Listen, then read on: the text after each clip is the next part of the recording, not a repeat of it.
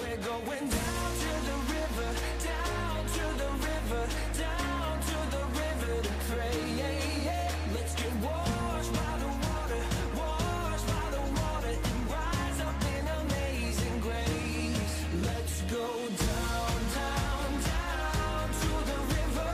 You will leave change. Let's go down, down, down to the river. James chapter 2, verses 14 through 26. All right? And I'm going to do my best to break it up into three kind of types of faith that people have, and while also going verse by verse. Brother Ralph, I mean it when I say it, that I love you, I look up to you, and thank you so much. I don't get to say it enough for setting such an example. I should say that every time I'm up here. Really appreciate you. But the main point of what I'm going to be talking about tonight is biblical faith goes beyond how we talk and think. Biblical faith should determine how we walk and act. That's what biblical faith is.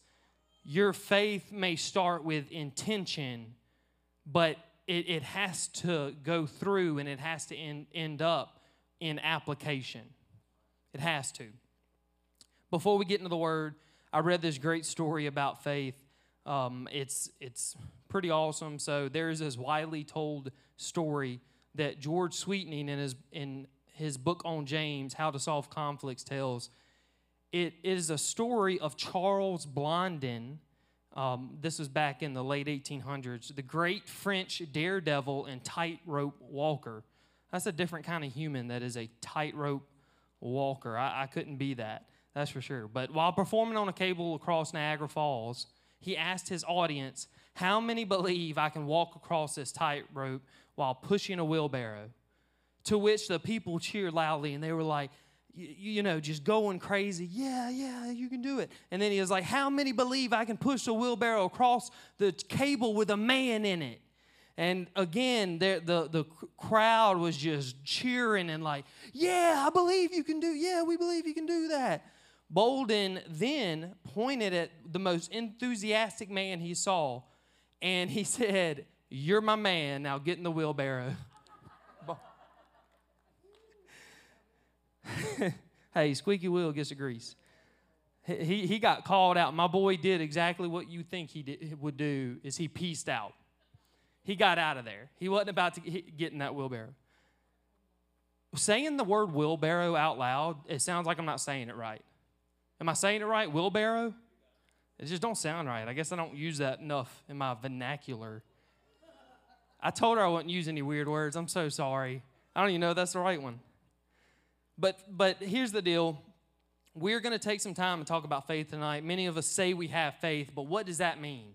Faith is probably the most used word in Christendom. It's used all the time. Got to have faith. Got to faith it till you make it, you know, all that kind of stuff. But faith is very important to God, and He clearly wants us to have it and exercise it. Hebrews 11:6 says, and without faith, it is impossible to please Him. For whoever would draw near to God must believe that He exists and that He is a rewarder of those who seek Him.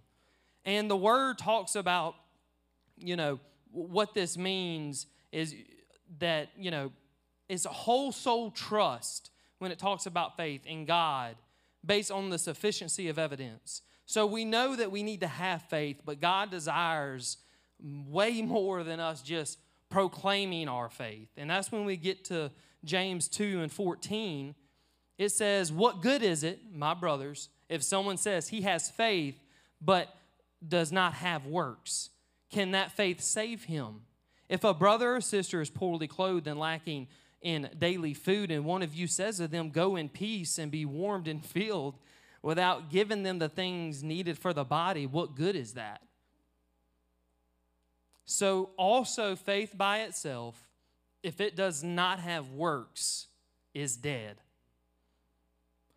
This is such a difficult thing to read because it's real easy to say you have faith. It's real easy to talk a big talk, but it's sometimes really difficult to walk the walk, to act on your faith. And we're going to look at this first type of faith, and I like to call it faith that talks. And if you're taking notes, write that down. Faith that talks. This is what Brother Ralph talked about. This is probably one of the most dangerous places that you can be, is when you think you are too holy to reach down from your high place and deal with a dirty sinner. This is by far the most dangerous place to be, is that this is literally what we're called to do, who we're called to be. James issues a simple question in verse 14. It says, if a person says they have faith but does not demonstrate it, can that faith save him? That's a really good question. And the question is framed in a way that in the original text that you would expect a negative answer from it. And this is like the person who would tell everyone that they would get into the wheelbarrow. But when given the chance, they're like, how about no, I'm not doing that. They're all talk. Pastor said it last week. We can't have revelation without application.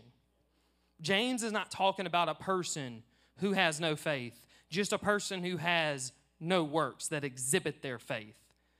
Will this type of faith save you? Verbal faith, or faith that talks, is all talk and no walk. James, what he's doing is asking his reader if this kind of faith, does it really do anything for him? The KJV says, what profit do you have from this type of faith? And the NIV says, what good is it? What good is this kind of faith? It's making the point that is this kind of faith even worth anything? Is being all talk worth anything? And I'm looking in the mirror whenever I'm preaching this and teaching this. But the verbal faith, or the faith that talks, is the one in which we tell people we have faith in Jesus, but our life doesn't reflect it. Once again, we're not speaking of the person who is growing in their faith. I'm talking about someone that is making no effort whatsoever to grow. A verbal faith is one in which we talk the talk, but we do not walk the walk. It is a faith in which we decide we're saved and that we believe in Jesus, but we do nothing or have little to show.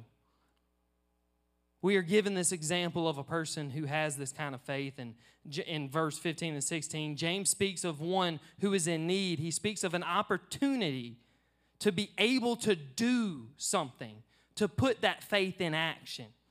That one's faith would lead them to do. And the one with this faith that talks, he's probably or she's probably going to say, wow, but I will pass on that opportunity to help you. But hey, good luck. Good luck getting fed. I'm praying that someone feeds you. I'm praying someone clothes you. You know, this coat that's on my back, this is my favorite coat, you know, and I'm kind of on my way somewhere. I'm on my way to Starbucks, and I don't have time right now to give you the coat that's on my back, but hey, Jesus' name, be blessed. 1 John 3:17 says, but if anyone has the world's goods and sees his brother in need, yet closes his heart against him, how does God's love abide in him? When we look at verse 17, James answers the question posed in verse 14. Can this kind of faith save you? Will it profit you? No, it won't, and it can't. This type of faith that is all talk and no walk, it doesn't do anything for us. James says that faith by itself is dead. And I'm getting somewhere with this. A tree is judged by the fruit it bears. Action is the fruit of a living faith, of a saving faith. We have to have action behind our faith. We have to. Verses 19 through 20 of James says, but someone will say, you have faith and I have works. Show me your faith apart from your works, and I will show you my faith by my works. You believe that God is one. You do well. Even the demons believe and they shudder. Do you want to be shown, you foolish person, that apart from works is useless? This next kind of faith is something that I struggle with, but it's faith that thinks. Faith that thinks. It's a faith that stays up here. Going back to our opening story, this would be the kind of person that, you know, knows that Blondin could take the wheelbarrow across the falls, but when asked to prove it, they're not going to do anything. They're not going to move. They're going to stay right where they're at.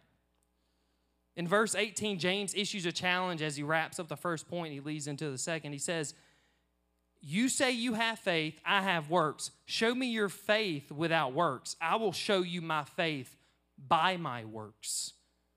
James is not saying that your works save you, or no one in here can go work at like Our Daily Bread in Hammond, and that's going to save them or get them into heaven.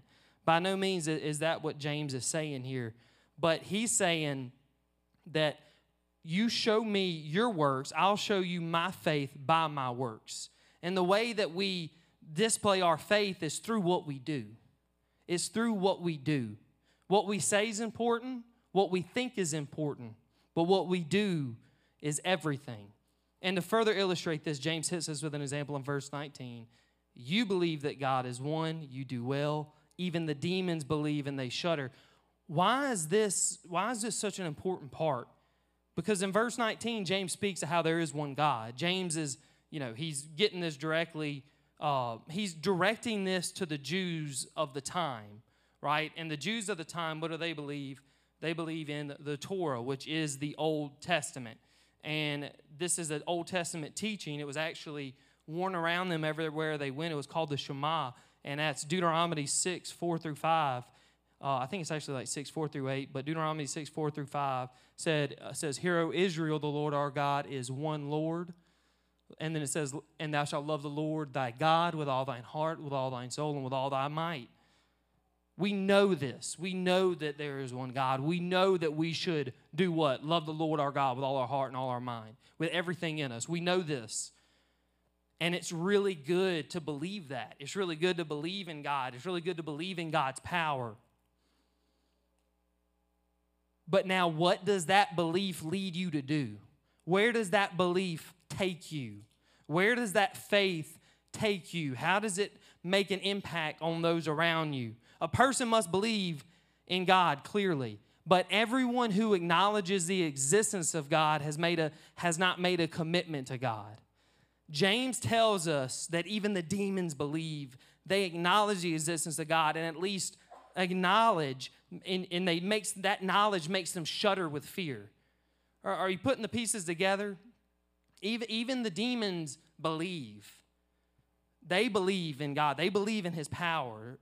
They believe they know Jesus. They know His name. James, he tells us all this, and even though they possess this knowledge, they chose not to be obedient to Jesus. And their behavior demonstrates that someone can believe the right thing and still have an evil character.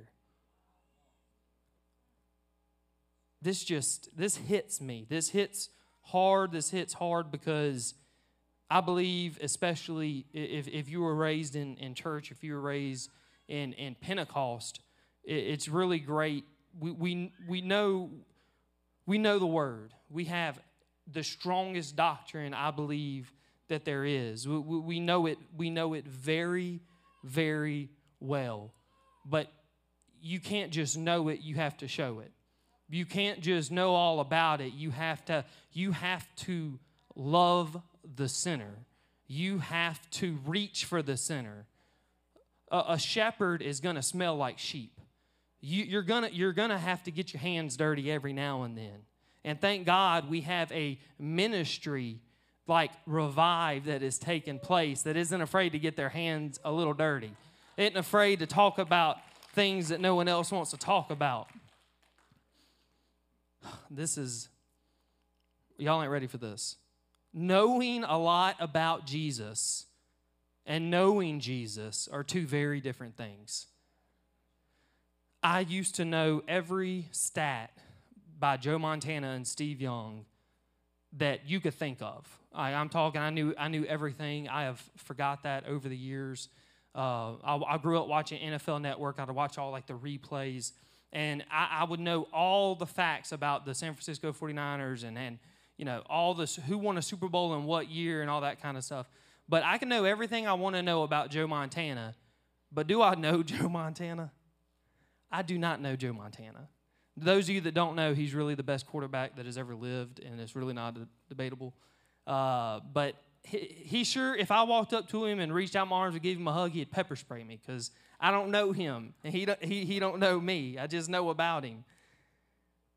But I'm going to read this again. Knowing a lot about Jesus and knowing Jesus are two different things. There are many people that have this type of faith, and I've been one of them at many points in my life, but they know the word inside and out, but they have no fruit to show for that word. They know the word, but they don't show the word. They know the word, but they don't speak the word, act the word, live the word. And I am just saying this from a standpoint of this is something that each and every one of us battle and deal with. Because we think that the pursuit of knowledge is going to help us and empower us and protect us. And it does all those things, but we can't hide our light under a bushel. That never produces anything. That never helps anybody. We have to, we were singing songs earlier, Brother Ralph. I'm going to let it shine. If I started singing, I'd clear this place out. This little light of mine. Where's Pastor when you need him to sing something for us? But this is so important. I'm going to go ahead and go on to verse, I know we don't have much time. Verse 21 through 26 says, or verse 20.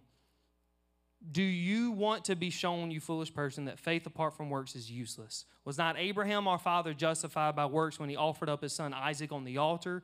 You see that faith was active along with his works, and that faith was completed by his works. And the scripture was fulfilled that says, Abraham believed God, and it was counted to him as righteousness, and he was called a friend of God.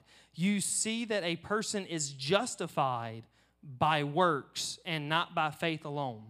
And in the same way, was not also Rahab the prostitute justified by works when she received the messengers and sent them out by another way, or the spies? For as the body apart from the spirit is dead, so also faith apart from works is dead.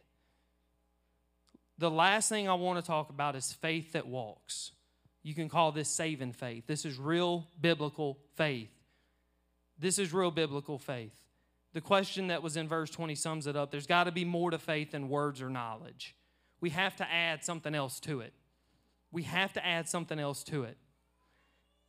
Brother Ralph talked about it's all about God's will. That's how you pray. That's how we live our life. It's no one else's will matters. The most that our will matters is us crushing it and us humbling ourselves under the mighty hand of God so that He can lift us up and that He can guide us and He can lead us to do His will, not our will. Our will gets us in trouble.